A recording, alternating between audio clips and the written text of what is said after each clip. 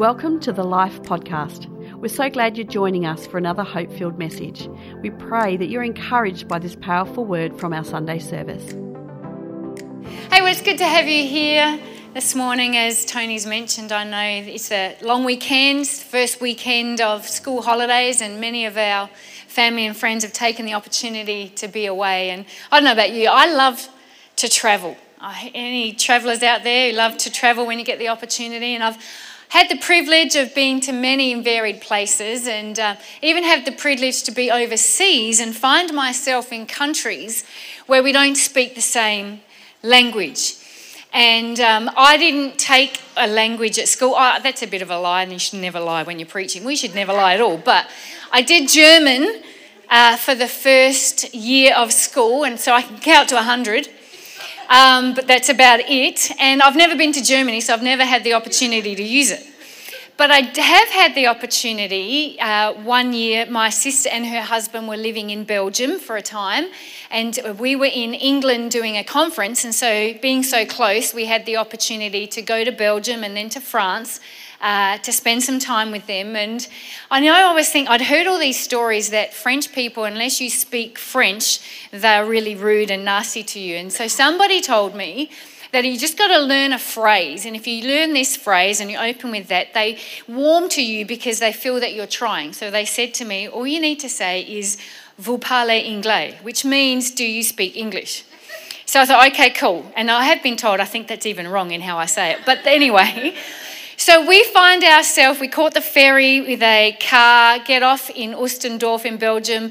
We're trying to get to my sister and her husband's place, and we got horribly lost. It could have something to do with the fact I was navigating, but so we go into a petrol station, we go in there. So I go in there armed with my weapon. So I go up to the attendant and I say, vous parlez anglais? And he looks at me and he goes, no. And I'm like, oh, now I'm in trouble. So I've got a map, and through hand gestures and all sorts of things, we kind of got the information and whatever, and we eventually found ourselves where we needed to be.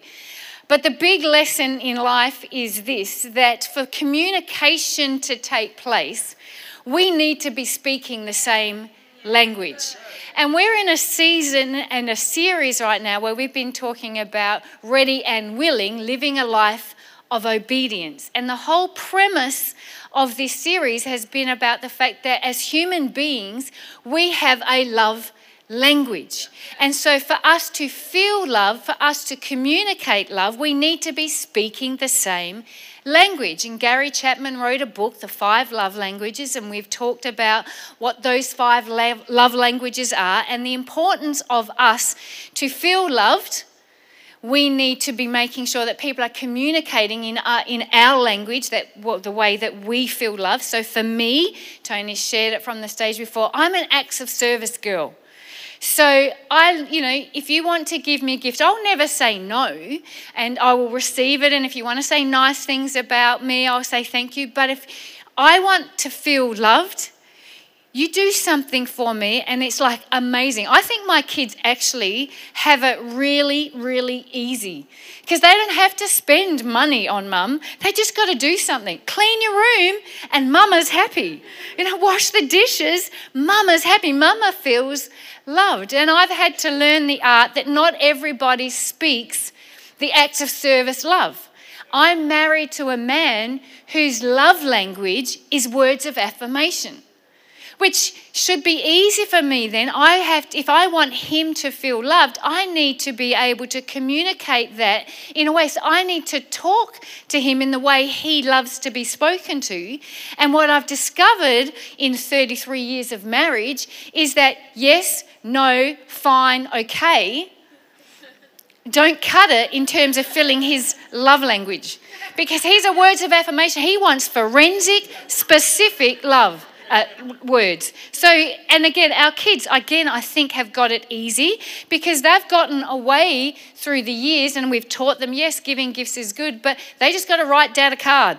It's not hard to bless Dad on his birthday, Father's Day, Christmas, and all the other events that we have.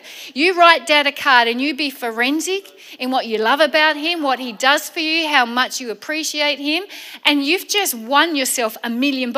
He's easy to love, but I've had to learn and discover that. And that's the premise of this series, because God has a love language. And we've discovered that God's love language is obedience. The Bible puts it this way in John 14:15, if you love me, you'll obey what I command. And these last couple of weeks, Pastor Tony and Pastor Dan have shared just some keys on obedience through the lives of men and women in the Bible. Tony spoke from Adam and Eve. Pastor Dan last week spoke from Peter and the fishermen. And this morning I get the opportunity to do a character study and speak about obedience from what I see in the life of Noah. So the title of my message this morning is I Know a Man.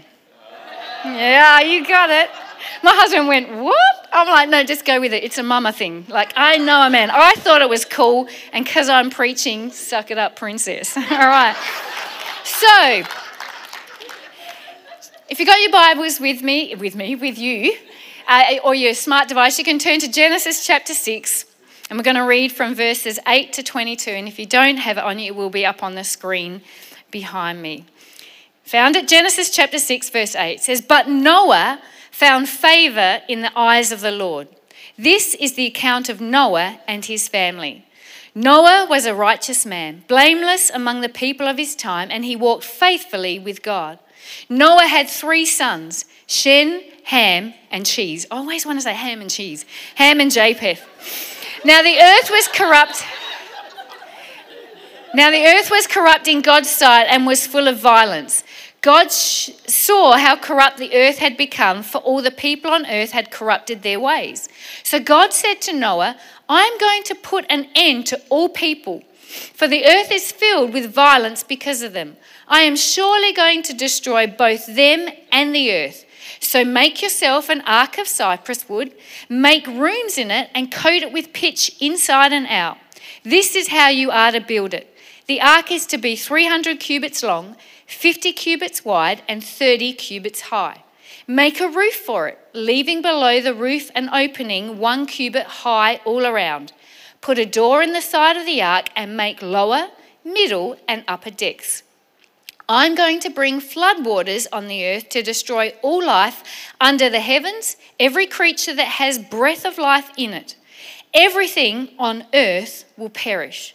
But I will establish my covenant with you, and you will enter the ark, you and your sons and your wife and your sons' wives with you. You are to bring into the ark 2 of all living creatures, male and female, to keep them alive with you. No pressure. 2 of every kind of bird, of every kind of animal, and of every kind of creature that moves along the ground will come to you to be kept alive. You are to take every kind of food that is to be eaten and store it away as food for you and for them.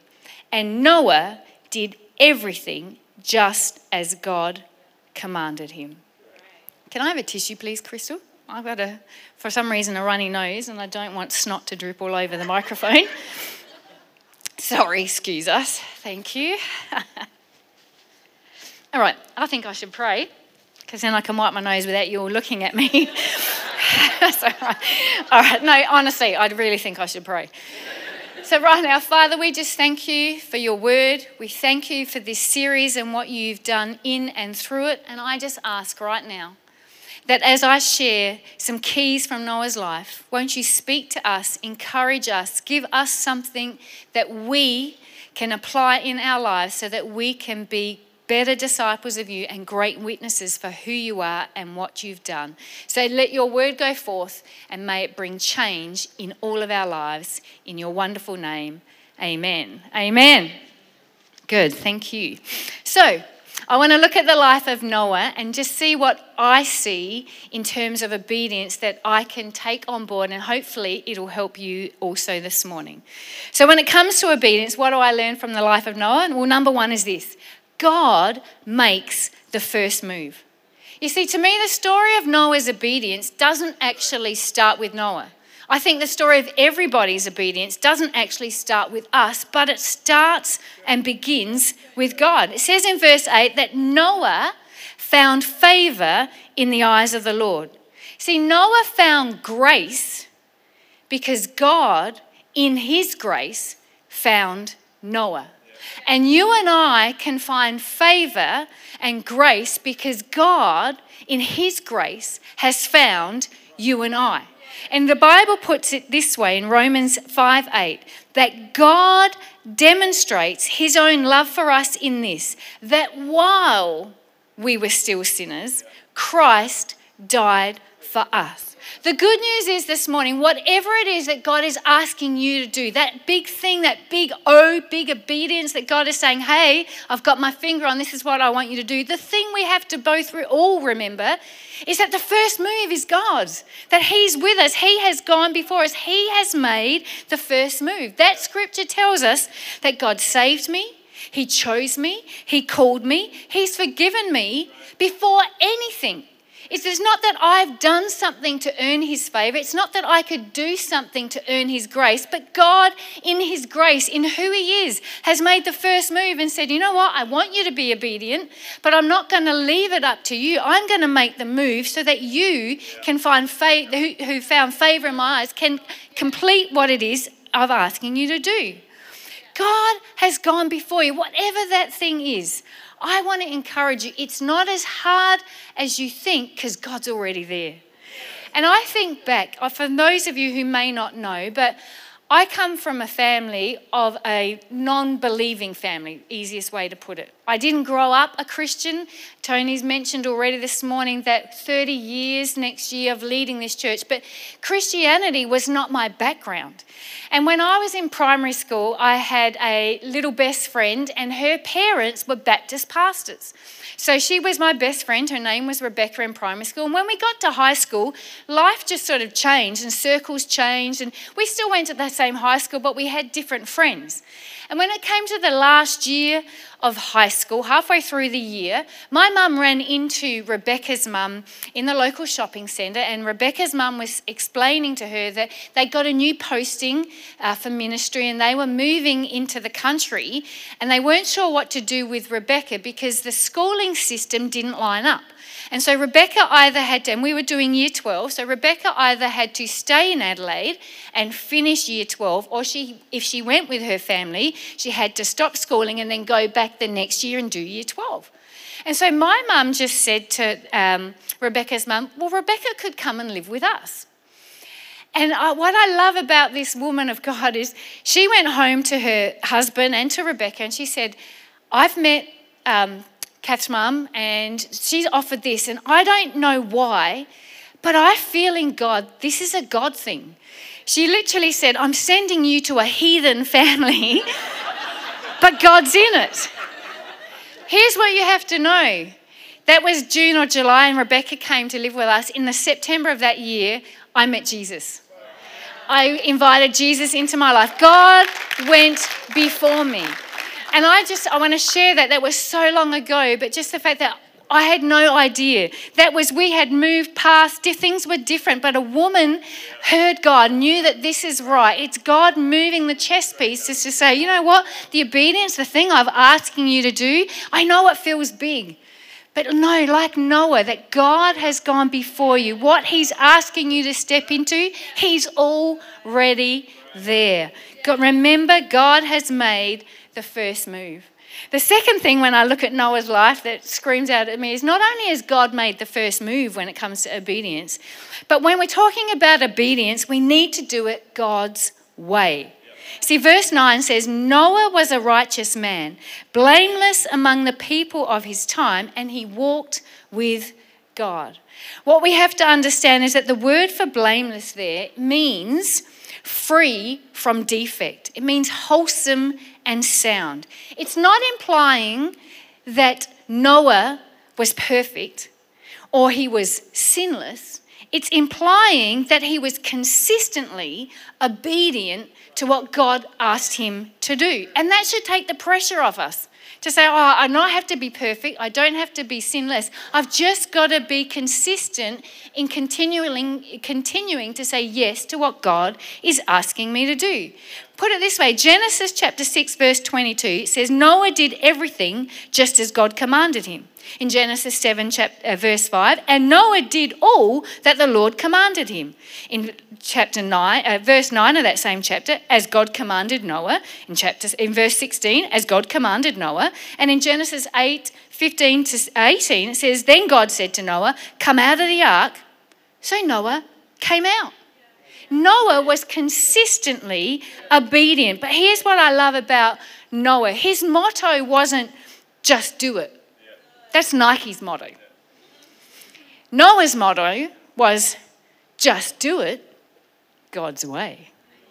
It wasn't just do it. It was like, when we talk about obedience, it's like do it, but do it God's way. You need to consider this. Noah built an ark. He didn't know what an ark was. God just gave him the directions. Here's what I want you to do. Because we have to understand that they had never seen rain. Until that time, rain had not covered the earth. They'd never seen rain, so they had no idea what rain was. They had no idea what an ark was and what it was meant for. And I'm sure when God presented Noah the plan and the purpose, and this is what I want you to do, I'm sure Noah was like, are you sure? I'm sure he questioned God. We read the Bible to say, oh yeah, and then he did everything. I'm like, no, I'm pretty sure. I'd be like, are you sure? Like, what? And you want me to do what? And I haven't done an in-depth study. I've read different things. It talks about the fact the way the ark was made, it had to be made to the plan. Otherwise, it wouldn't have floated. Because of the size, the shape, the way it was, it had to be follow God's directions, because if you don't, this thing isn't going to work out the way I've intended it. And I don't know about you, but Noah followed it to a T. If this was me and God said, I'm going to bring 2 of every animal because I'm going to wipe them all out, but we're going to start again, I would have left the snakes and the spiders behind. I would have been like, I know you got a plan, God, but I've got a better one because I hate those little suckers and I'm not interested in saving them. Surely the earth can get away without having snakes and spiders and maybe a few other little animals that we don't really like. But I've discovered by watching some of those David Attenborough shows that every animal has a place in the ecosystem. So I don't know what this world would look like if I'd been Noah and I had squashed the spider and not let the snake on board. But you know what? God had a plan. And the thing was, Noah was obedient to God's plan, but he did it God's way. He acted by putting his faith into practice. Noah perfected the art of obedience, not the art of thinking about obedience. He didn't think, I'll get around to building the ark. I'll get around to doing that. Yeah, I know that's what you're asking me. Yeah, it's on my to-do list, God. I just haven't got there yet. No, he not only did it God's way, but he actually did it. When it comes to obedience, let's do it, but let's do it God's way. And as my husband often says, partial obedience is still disobedience. So when it comes to obedience, we've got to remember we need to do it God's way. The third thing I see from the life of Noah when it comes to obedience is obedience can be costly. You know what? We can't dress it up. We can't hide it. We can't mistake it. Obedience is costly. Can you imagine what obeying God cost Noah? I've already alluded to the fact that they'd never seen an ark, they'd never seen rain. He's out there building. This wasn't just a Saturday weekend project that you've got sitting in the garage that when you've got some spare time, you're going to get to it. This was an all-consuming time deadline project that God gave Noah to do. And so it would have cost him his time, his energy. It would have cost friendships. I mean, imagine the ridicule. People walking past like, what are you doing? Like, this is stupid. And if he tried to explain it, there's going to be, God was pretty forthright when he spoke to Noah and said, these people, I almost said something. These people are not good, and so I'm going to smite them off the... I mean, you know what I mean? So he would have not won friends and influenced people nicely. So the ridicule that he would have faced, that people would have said, "What? It's just strange. It doesn't make sense." But God, it cost Noah something. And we have to remember that our obedience should cost us something. But what I love about Noah is when you love something or you love someone, it affects everything about you. You see, I love the beach. I love it in summer. I love to go down. I love to sit on it. But as I've gotten older, maybe, I'm fussy when it comes to the beach. So I'll get down there. If the wind's up there, I sit down. I'm like, the sand is like it's hitting me. So like, unless the conditions are perfect, I'm not at the beach. While back in my teenage years, I spent many a winter sitting on the beach. Now, a beach is synonymous with summer. You think of summer, you think of the beach. You don't think of winter. But I spent many a winter rugged up, beanie, jackets, blankets, sitting, being sand whipped on the beach, which just doesn't make sense for anyone in their right mind until you pan the shot back and you realise there's a love interest who's windsurfing at the beach. And the best time to windsurf is winter because why? There's wind. So I did something that is quite not natural and weird and strange by spending many a weekend sitting in the freezing cold wind on the beach. Why? Because I'm mad? No, because I was madly and passionately in love with someone who was doing something that I just wanted to be with. When we think about obedience and you think about the cost of obedience, I mean, it cost me something. I didn't lose fingers because I bought gloves, and I didn't lose my ears because I pulled my beanie down, but it was costly, but it didn't feel like a cost to me. Why? Because of my love for Tony. He's out there windsurfing. And when God is asking us to do something, it's costly, but we'll do anything if it comes out of that place of love. And my question to us this morning is, if obedience is the flow of God's love in your life, is your faith costing you something? Does your faith cut into your lifestyle at all? I mean, Tony has just brought a message in about giving and tithing.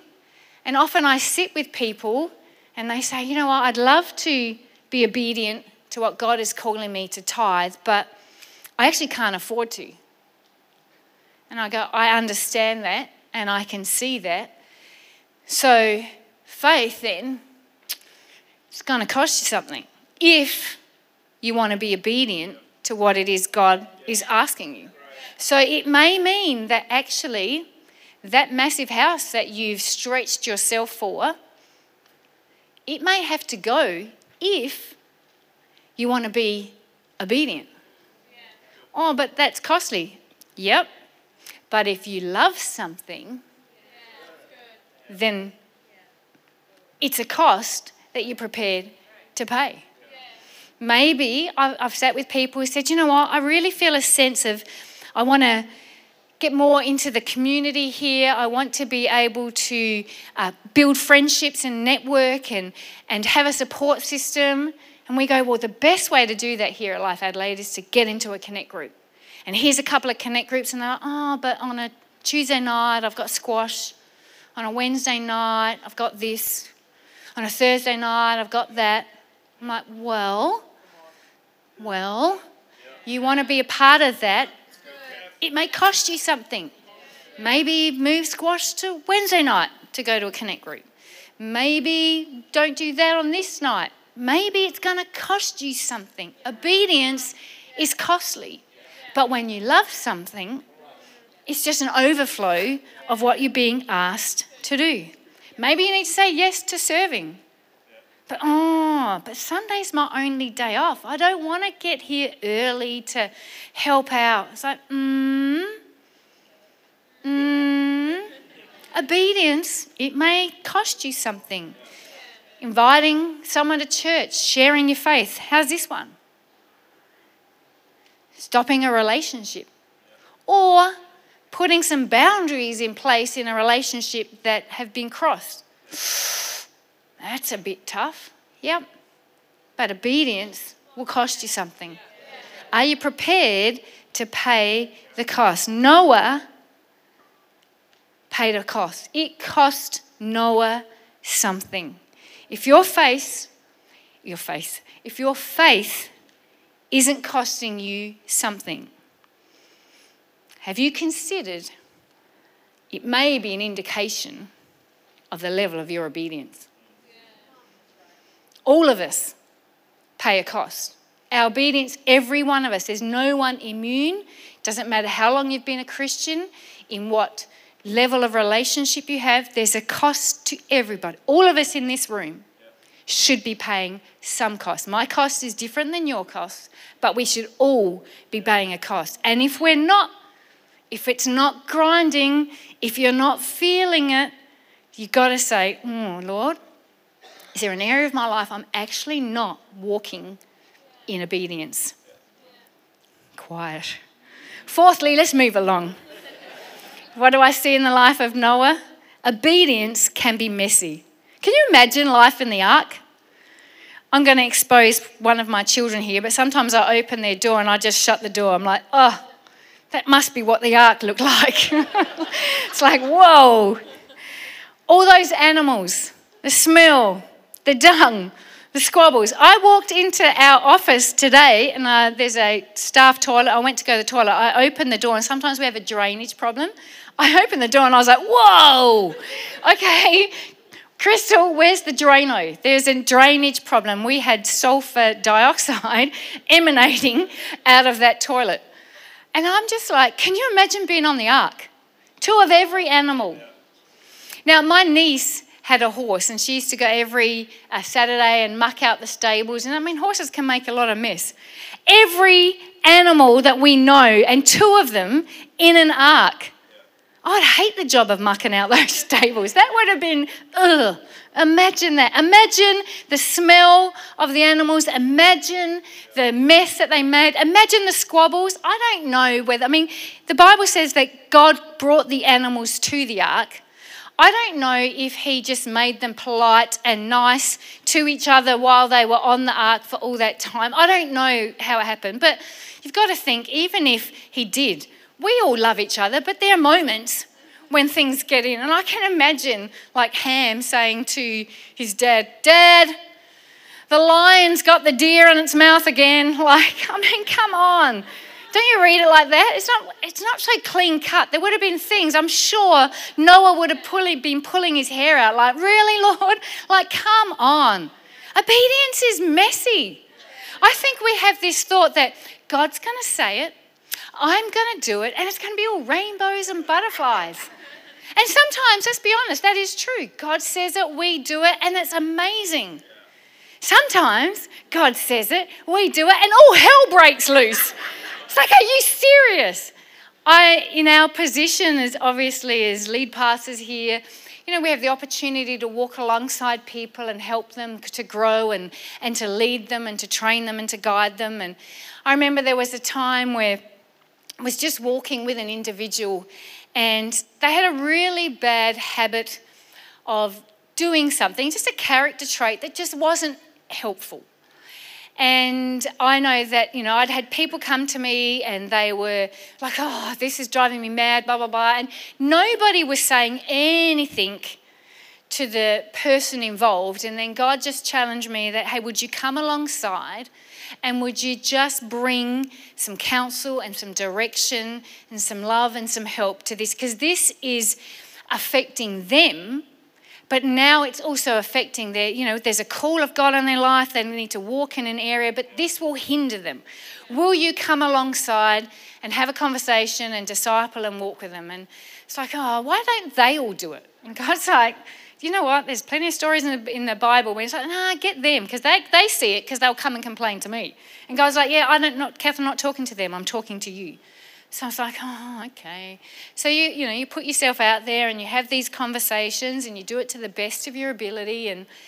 And in all credit, they heard it and we journeyed together. And in part of the process, they went back to some of the people who obviously were aware of it, they hadn't said anything, and then shared with them some of the things that I'd been saying. And they really had a breakthrough.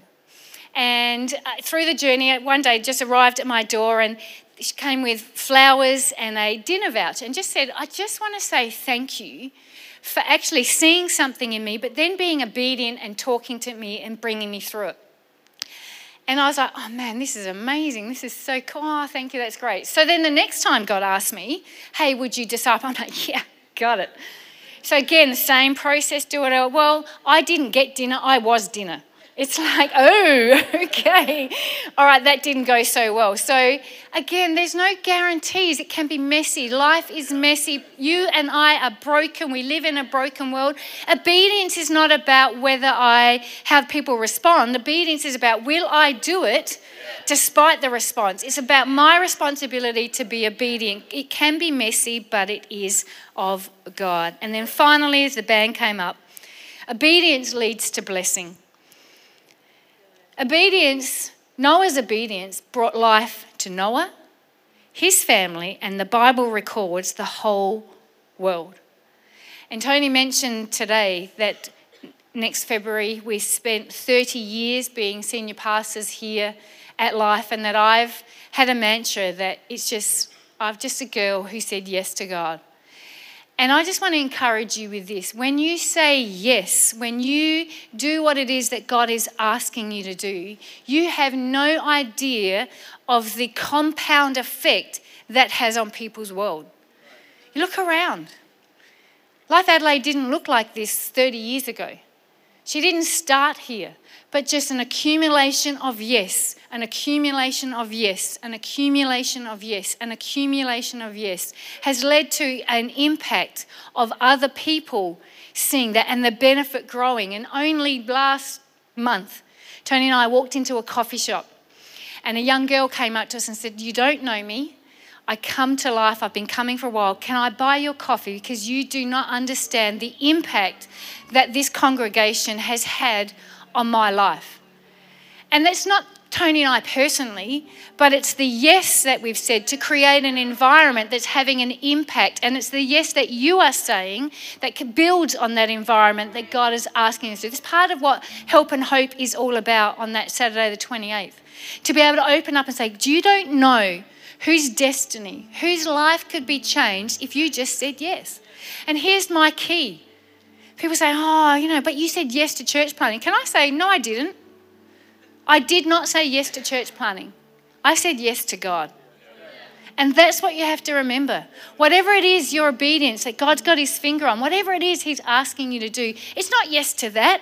It's yes to God. And when it's yes to God, it's yes to that. And it will help you to do that. You don't know whose life could be changed. You don't know whose destiny could be affected, not directly by you, but indirectly by you saying, yes, I'm going to get on that roster. Yes, I'm going to adjust my lifestyle and I'm going to be obedient to tithing because I understand when I put my finance in, it finances the things that God wants to do in and through this church. Yes, to be attending a connect group. Yes, to leading a connect group. Yes, to the things that God is asking me to do.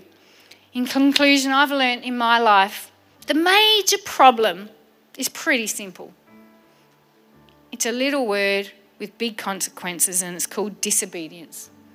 And last week, Pastor Dan mentioned, we don't need more information to obey. I mean, just ask yourself this question.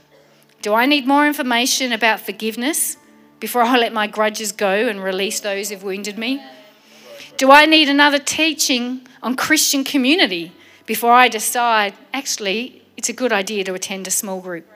Do I need more training on how to pray before I set time aside to seek God in prayer? How many more sermons do I need to hear before I start to decide to tithe and invest into something that will last for eternity? Do I really need more information before I share my faith in Jesus with other people? Church, Where does your obedience refuse to go? Where do you say, and I'm talking to myself too, sorry, God, but that's just too messy. Nah, that's just too costly. Oh, that's just too inconvenient. And actually, that's just not how I would do it. Will you ask yourself this morning, where am I in active or passive disobedience? You and I, if we're believers in Jesus, have accepted him as our Lord, have the Holy Spirit who wants to lead us and guide us in all truth. Thanks for listening to this podcast. We trust that you're encouraged by this powerful message. You always have a place to call home here at Life, and we invite you to join us for our Sunday services at our Adelaide campus. If you'd like to know more about Life, then visit our website at lifeadelaide.org or download the Life Adelaide app and stay connected.